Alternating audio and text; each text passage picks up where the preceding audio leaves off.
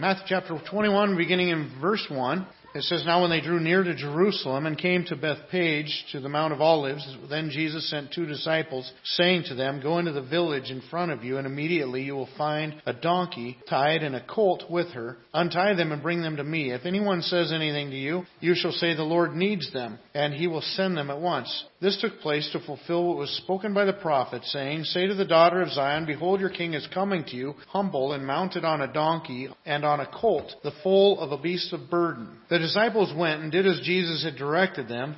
They brought the donkey and the colt and put on them their cloaks, and he sat on them. Most of the crowd spread their cloaks on the road, and others cut branches from the trees and spread them on the road. And the crowds that went before him and that followed him were shouting, 'Hosanna to the Son of David! Blessed is he who comes in the name of the Lord! Hosanna in the highest!'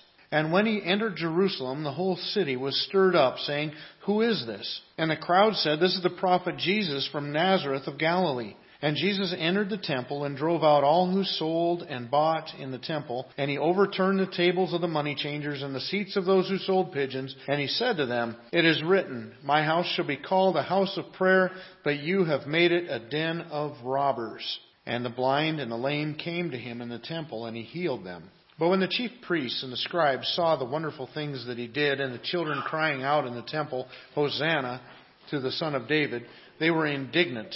And they said to him, 'Do you hear what these are saying?' And Jesus said to them, 'Yes, have you never read, out of the mouth of infants and nursing babies you have prepared praise?' And leaving them, he went out of the city to Bethany and lodged there. In the morning, as he was returning to the city, he became hungry, and seeing a fig tree by the wayside, he went to it and found nothing on it, but only leaves. And he said to it, 'May no fruit ever come from you again.' And the fig tree withered at once. When the disciples saw it, they marveled, saying, 'How did the fig tree wither at once?' And Jesus answered them, 'Truly I say to you, if you have faith and do not doubt, you will not only do what it has been done to this fig tree, but even if you say to the mountain, be taken up and thrown into the sea, it will happen. Whatever you ask in prayer, you will receive if you have faith.' And when he entered the temple, the chief priests and the elders of the people came up to him as he was teaching and said, 'By what authority are you doing these things? And who gave you this authority?' Jesus answered them, 'I also will ask you one question. And if you tell me the answer, then I also will tell you by what authority I do these things. The baptism of John, from where did it come? From heaven or from man?'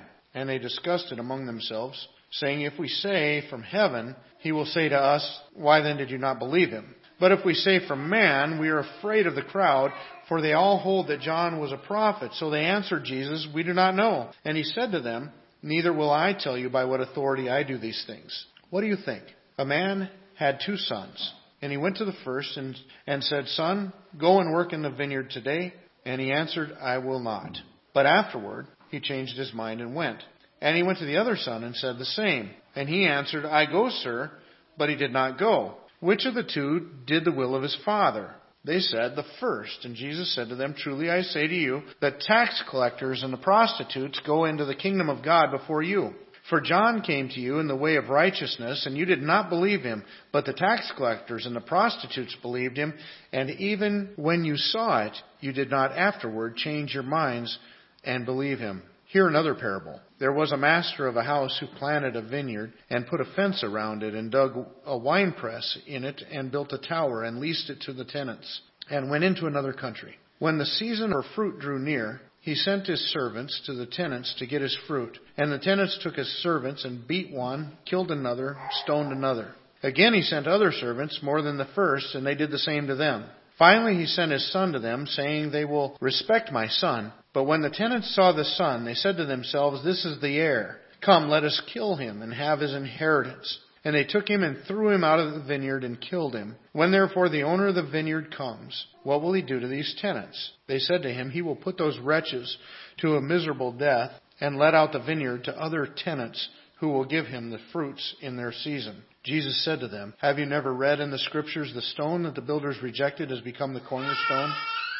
This was the Lord's doing, and it is marvelous in our eyes. Therefore I tell you, the kingdom of God will be taken away from you and given to a people producing its fruits. And the one who falls on this stone will be broken to pieces, and when it falls on anyone, it will crush him." When the chief priests and the Pharisees heard his parables, they perceived that he was speaking about them. And although they were seeking to arrest him, they feared the crowds because they held him to be a prophet. Last year, we were actually on our way back. We'd gone down to be with Ron and Chris when she was down at Mayo last year. On our way back home, we were getting up just south of the cities, and we turned on the radio, came across a pregame show for the Vikings. And we've never been to a Vikings game, and she said, "You want to go?" Absolutely. And so we went, and it was our first time ever going to a Vikings game, first time going to the new stadium, and it was a pretty awesome experience. But one of the things that was kind of amazing down there is that now with the new stadium, the Vikings have their own field, the Twins have their own field, of course the U of M has their fields, and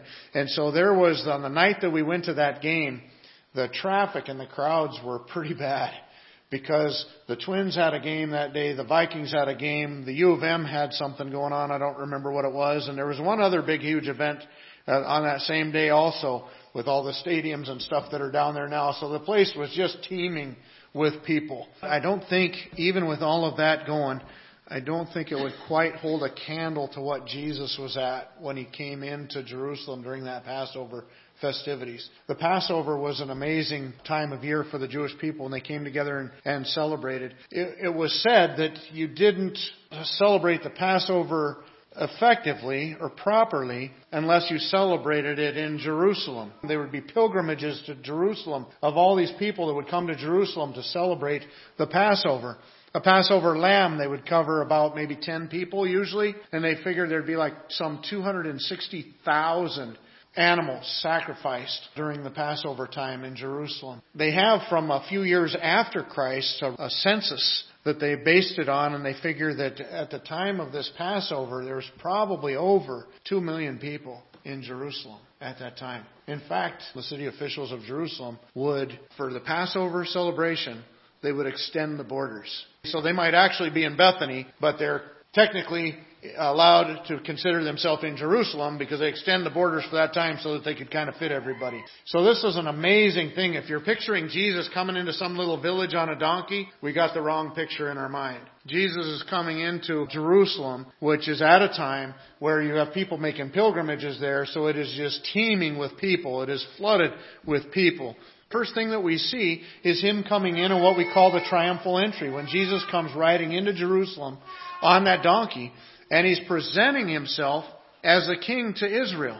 And that's what I want to look at here this morning, is the coming of the king. And as we look at the coming of the king through chapter 21, there are 5 different characteristics of his arrival that I'd like us to pay attention to here this morning. The first of the 5 characteristics of his arrival is he comes with credibility.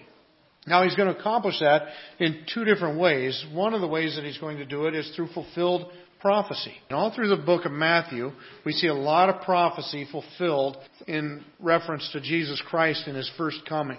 When he comes just by riding in on a donkey into Jerusalem, he is fulfilling prophecy. He quotes Zechariah 9:9, and it says, "Say to the daughter of Zion, behold, your king is coming to you, humble and mounted on a donkey, and on a colt, the foal of a beast of burden." So in that, Jesus is fulfilling prophecy. He also quotes a passage out of the Psalms. That's a very strong credential on his part. When you look at all the prophecies that God spoke beforehand concerning his birth, where he'd be born, that he'd be born by a virgin, he'd be born in Bethlehem, other prophecies that he fulfilled throughout his life, and even in his death. In his death, we're going to see later on that they fulfilled prophecies about what they would do with his clothes when they crucified him. There's prophecies about what he would drink while he was on the cross. A lot of prophecies that he, if he's just a normal human being, would not have control over. But he's not a normal human being, and that's exactly what's being proved by his fulfillment of prophecy. But not only do we have prophecies, we also have the miracles. The miracles that he's performing, and we've seen a lot of them coming up to this point in the book of Matthew. Matthew spends specific chunks of his book detailing some of the miracles that Jesus did. Notice what it says in verse 15. "But when the chief priests and the scribes saw the wonderful things that he did," and it's talking about giving sight to the blind and healing the lame. We've seen him feed thousands of people with one boy's lunch. We've seen him walk on water, calm storms, cast out demons, heal lepers, blind see, deaf hear, lame walk. We've seen lots and lots of miracles, and they're just a small sample of what he was doing. They were right there. They saw all these things happen. So Jesus came with great credibility. The last part of verse 33, it says, and even when you saw it, you did not afterward change your minds and believe. And at that point, he's talking about John the Baptist. And he says, you know what, you didn't listen, you didn't believe John the Baptist when he told you I was coming. And even after you saw it, what is it? When they saw Jesus and the miracles that he performed, he said, even after you saw it, you saw the proof of it, you still did not believe. So Jesus comes with great credentials between fulfilled prophecy and between the miracles that he was accomplishing right before their eyes. Not only did he come with credibility, he came also in humility. Say to the daughter of Zion, behold, your king is coming to you humble and mounted on a donkey and on a colt, the foal of a beast of burden.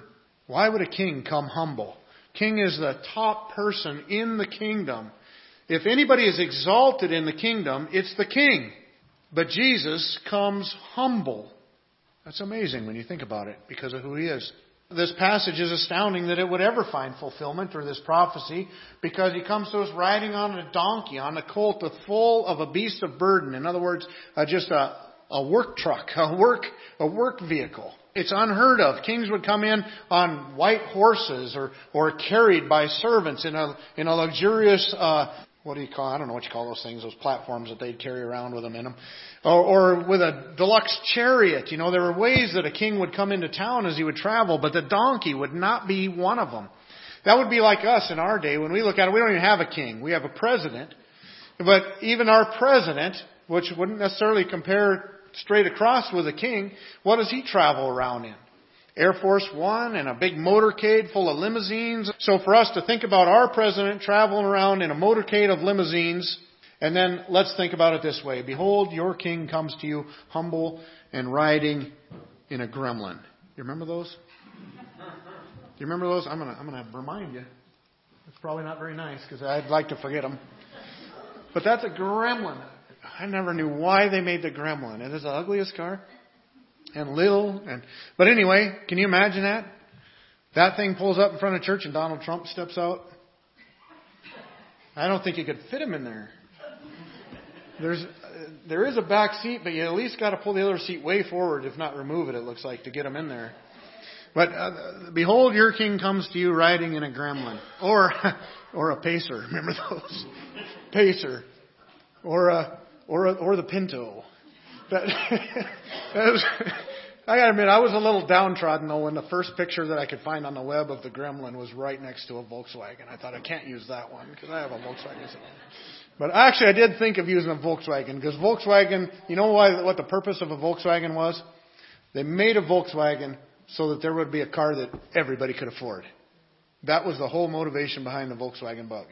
But can you imagine that? But that's exactly what it's saying. If you think our president, our kings of our day, showing up to something in a gremlin or in a pacer or in a Pinto, that's what it's saying. For Jesus, the king, to come riding into town on a donkey, that's the equivalent. He came in humble, and he's not just an earthly king. He's the king of the world. He's the creator of the universe, and he comes to us riding on this donkey. In great humility. But I want to keep that idea of humility going, but I want to tie it with the next characteristic, and that is a characteristic of exaltation. And I want to treat these two things together because they're found within the Bible together so much. This idea of humility and exaltation. Mary, when she was first given the news about her going to give birth to the Messiah, and then she goes to visit Elizabeth, and she bursts out into song, and we have Mary's Magnificat. Within that Magnificat, she says this about God: He has brought down the mighty from their thrones and exalted those of humble estate. She points out that God exalts those of humble estate. We're seeing the same connection with Jesus because Jesus comes riding into town, humble on the donkey, but he is exalted. He's exalted. The people start laying their coats before Him and put the coats over the donkey, and they put palm branches before Him. And they're singing Hosanna, which is a statement of praise and adoration and worship. Hosanna, blessed is He who comes in the name of the Lord. Hosanna to the Son of David. So recognizing that He's the Messiah. And so they're exalting Him. He's humbling Himself, and the crowds are exalting Him. Mary sees something in the character of God when God broke into her life and gave her the privilege of being the mother of the Messiah. And she says He takes the humble and He exalts them. He lifts them up. And then in Luke 18, Jesus told a parable about a Pharisee that came to the temple to worship God and this publican, the sinner, that came to worship God. And He said the Pharisee stood before God and he looked up into the heavens and he raised his hands to God and he said, God, I thank You that I'm not like other people. And then he started listing his accomplishments for God and how good of a person He is. And he said, I thank You that I'm not like other people. I do this and I do this. I give and I do all these things. And I thank You that I'm not even like this sinner over here who is where? Standing at the door to the temple. Doesn't even feel worthy to come in. And he's not looking up into the heavens and raising his hands towards God. He's looking down, and with his hands he's hitting himself on the chest, which was a sign of great sorrow, remorse. And he says in his prayer, Lord, be merciful to me, a sinner. Short and simple. But we see in this passage, I tell you, this man went down to his house justified rather than the other. For everyone who exalts himself will be humbled, but the one who humbles himself will be exalted. Jesus said there's two people came into the temple. One of them goes home justified by God. It's the one that humbled himself. God will take that person and exalt him. Matthew chapter 23 verse 12 says, whoever exalts himself will be humbled, and whoever humbles himself will be exalted. You know, probably one of the most thorough teachings on this is found in the book of Philippians. In Philippians chapter 2, he starts off telling the church, you need to put other people's needs above your own. Then he gives us the example of Jesus Christ. In Philippians 2, he says, have this mind among yourselves, which is yours in Christ Jesus, who though He was in the form of God, did not count equality with God a thing to be grasped. He's saying Jesus didn't cling to His position in heaven with God. Rather, He let go of that to come down to earth for our sake, to be our Savior. But He emptied Himself by taking the form of a servant, and being born in the likeness of men and being found in human form, He humbled Himself by becoming obedient to the point of death, even death on the cross. You see that? It says Jesus had the splendors of heaven, and in His very person, in His very nature, He is God. But He let go of that to become a man, and then as a man, He became a servant, and then He laid down His life for us. He became obedient unto death. And it says, even death on the cross. You can't find a more humiliating death than the cross. The whole intention of the cross was to humiliate you while you died. It says Jesus humbled Himself to that degree. So this person that was infinitely greater than all humbled Himself, made Himself lower. But then notice what happens. It says, therefore, because He humbled Himself. Therefore, God has highly exalted Him and bestowed on Him the name that is above every name, so that the name of Jesus every knee should bow in heaven and on earth and under the earth, and every tongue confess that Jesus Christ is Lord, to the glory of the Father. You see what He's saying? Jesus came and He humbled Himself. He, being God, made Himself lower to put our needs above His own, and He came and humbled Himself for us. And because of that, the Father then exalts Him so that He's given a name that is above every name, and a name that every knee will bow to, whether you're in heaven or on earth or under the earth. Even people in hell are going to be bowing the knee to Jesus Christ. But every knee is going to bow to this person. Why? Because He humbled Himself to the cross for us. And then all throughout the Bible, it gives that as the example for us to follow. Our Lord set the path. He gave us the way. When the King comes, how does He come? He comes in humble, and then He is exalted. And God says, that's exactly the pattern I want you to live by. I want you to humble yourself in your life. You see, the way to exaltation is not through arrogance. The path to exaltation is through humility. James tells us in 4:10, humble yourselves before the Lord, and He will exalt you. Peter said, humble yourselves therefore under the mighty hand of God, so that at the proper time He may exalt you. Let God do the exalting. So when the King comes to us, how does He come? He comes in humility, but He also comes in exaltation. But then also we see Him coming in authority. That ends up being kind of the crux of the matter here, because Jesus, He goes into the temple. And in the temple, we talked about it a little bit last week. Remember that? Jesus goes in and people are exchanging money in there. They've kind of turned it into a flea market. Jesus comes in. What does He do? He flips over the money tables. He drives out the people and the animals, cleanses them out. And this is the second time that He would do this. And the religious leaders come to Him and they say, "Who do you think you are? By what authority do you do this? And who gave you this authority?" And so they're kind of calling Jesus on the carpet here. Well, Jesus points out to them very quickly that it's not His authority that's in question at the moment. It's actually theirs. He does it in a couple different ways. The first way that we see is that he kind of ignores them. He bypasses their question for the moment. He says, "I'll tell you what. I'll answer your question if you answer mine. Your question is, by what authority do I do this? Now I got a question for you. When John the Baptist came and he preached his message of repentance to Israel, he's probably thinking, I noticed you guys didn't get baptized."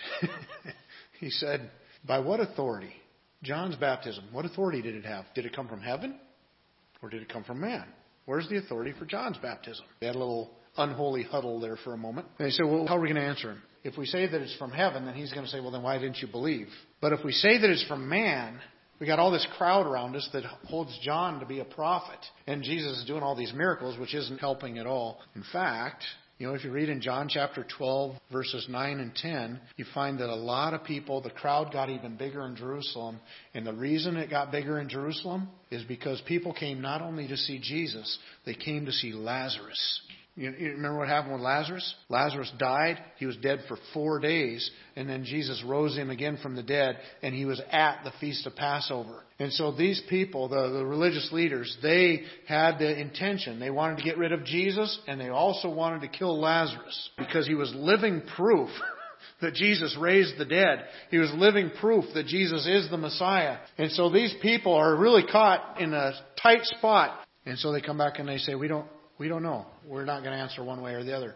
And so Jesus said, well then, you couldn't answer my question. I'm not going to answer yours. But then He goes into a story. He goes into a story. And notice the story is very connected here, because in this parable, look at the end of the parable first. Okay?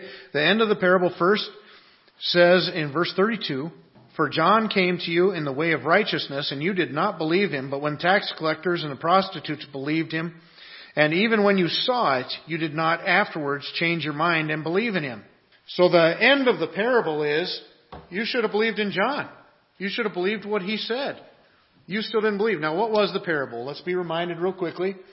Jesus said that in this parable, the father goes to one son and he tells him, go to work in the vineyard. And the son says, no, I'm not going to. But then later he changes his mind and he goes. And then he goes up to another son and he says, go work in the vineyard. And the son says, yeah, I'll go do it. But then he never goes. He says, which of them did the will of the Father? And obviously it's the first one. The first one that said no at first, but then went. In Jesus' parable, that's the tax collectors and the prostitutes. That's the sinners that repented of their sin and got baptized by John and believed on Christ. There were some of those. He says, but you know who you are in the story? When we get to the whole end of the chapter, the Pharisees say they know that he was talking about them. And he was. You know who you are in the story? You're the person in the story that says, yes, Father, I'll do it. But then you don't show up. And that's exactly what these Pharisees were. They had this outward look of, yes, Father, yes, I'm right with God. I'm religious. They were very religious, but they were not right with God. But Jesus established his authority and he questioned the religious leaders themselves. Now, under Jesus' authority, it brings us to our final point, is that he also comes with expectations. It's not Jesus' authority that's in jeopardy here. It's the religious leaders' authority that's in jeopardy. One of the ways that he pointed that out is in relationship to this fig tree. Verse 18, it says, in the morning while he was returning to the city, he became hungry, and seeing a fig tree by the wayside, he went to it and found nothing on it but leaves. And he said to it, may no fruit ever come from you again. In the Gospel of Mark, it says that it wasn't the season for figs. And so why would you expect to find figs if it wasn't the season for figs? But there's reason to still be looking for figs at this point. And here's why. The fig season varied quite a bit. in the region. Whereas in drier regions, they had less crops. In moister regions, they had more crops, I think it was. So Jerusalem, being higher elevated and a drier climate, would have had less crops of figs. Figs usually had a couple seasons that they would harvest. In real wet areas, they could have as many as 10 harvests in a year. And so there was a lot of variety around the country of how often the figs got harvested. But here's the real kicker. The fig tree starts producing its fruit before it produces its leaves. And so for him to see a fig tree, even though it's out of season, that has its leaves, well, then it should have figs. And so he went up to the fig tree, and when he found no figs on it, then he cursed the fig tree, and when they walk by the next day, they see it and they're astounded. Now, what is the deal with this fig tree? The fig tree is a declaration or a judgment against Israel, because Israel had all the leaves, but they had no fruit. They had the outward show of religion, but they had no inward abiding love of God and faith and relationship with Him. When the king comes, he has an expectation. He expects to see fruit. And that's what the last parable is about as well. It says that he plants a vineyard, provides everything it needs, lends it out to his tenants, and then when it's time to receive the fruit from that, he sends his servants. And his servants would be the prophets that went to Israel. And what did they do? What did Israel always do to the prophets? They persecuted them and they killed them. And he said that's what happened to the prophets. And so the religious leaders, they are the tenants in this parable. The Bible makes it very clear that in our lives, if we can't see the fruit of the Holy Spirit working in our life, if we can't see the fruit of righteousness, then we don't have a root that's connected to God either. In Matthew chapter 7, Jesus said, "Beware of false prophets who come to you in sheep's clothing, but inwardly are ravenous wolves." So these people would add a guise of religion, but not the sincerity of it. "You will recognize them by their fruits," he says. "Are grapes gathered from thorn bushes or figs from thistles? So every healthy tree bears good fruit, and a diseased tree bears bad fruit. A healthy tree cannot bear bad fruit, nor can a diseased tree bear good fruit. Every tree that does not bear good fruit is cut down and thrown into the fire," symbolizing hell. "Thus you will recognize them by their fruits." Again, Jesus said in Matthew chapter 12, "Either make the tree good and its fruit good, or make the tree bad and its fruit bad. A tree is known by its fruit." Matthew chapter 13, remember that's the parable of the sower that plants a seed. Farmer plants a seed in all these different kinds of soils. The one seed that landed in good soil, how do we know it landed in good soil? Because it produced a crop. It produced fruit. And probably the most lengthy and clear passage on this, though they're all very clear, it would be John chapter 15. And that's where Jesus says, "I am the vine and you are the branches." The vine cannot bear fruit unless it's connected to the branches. If it bears fruit, it gets pruned so that it produces even more fruit. If it does not bear fruit, it gets cut off and thrown into the fire. It's good for nothing but to be burned. So in John chapter 15, he talks about us abiding in Him and Him abiding in us. And how does that happen? By my words. He says, "If you abide in me and my words abide in you, ask whatever you wish and it will be done for you." So there's two different things, the elements that he has here. It's the Word of God and it's prayer. You know what the sad thing is? He's talking to scribes and Pharisees. These are the people that had the Word of God. These are the people that it was their job to study the Word of God and to teach the rest of their community. They had the Word of God, but what Jesus is saying is, you know what, you might possess the Word of God, but it does not possess you. It is not in you. You're not abiding in it, and it is not abiding in you. He came in credibility. There's proof of who He is. He comes with humility, and He also comes with exaltation. He humbles Himself, and the Father exalts Him. He also comes with great authority.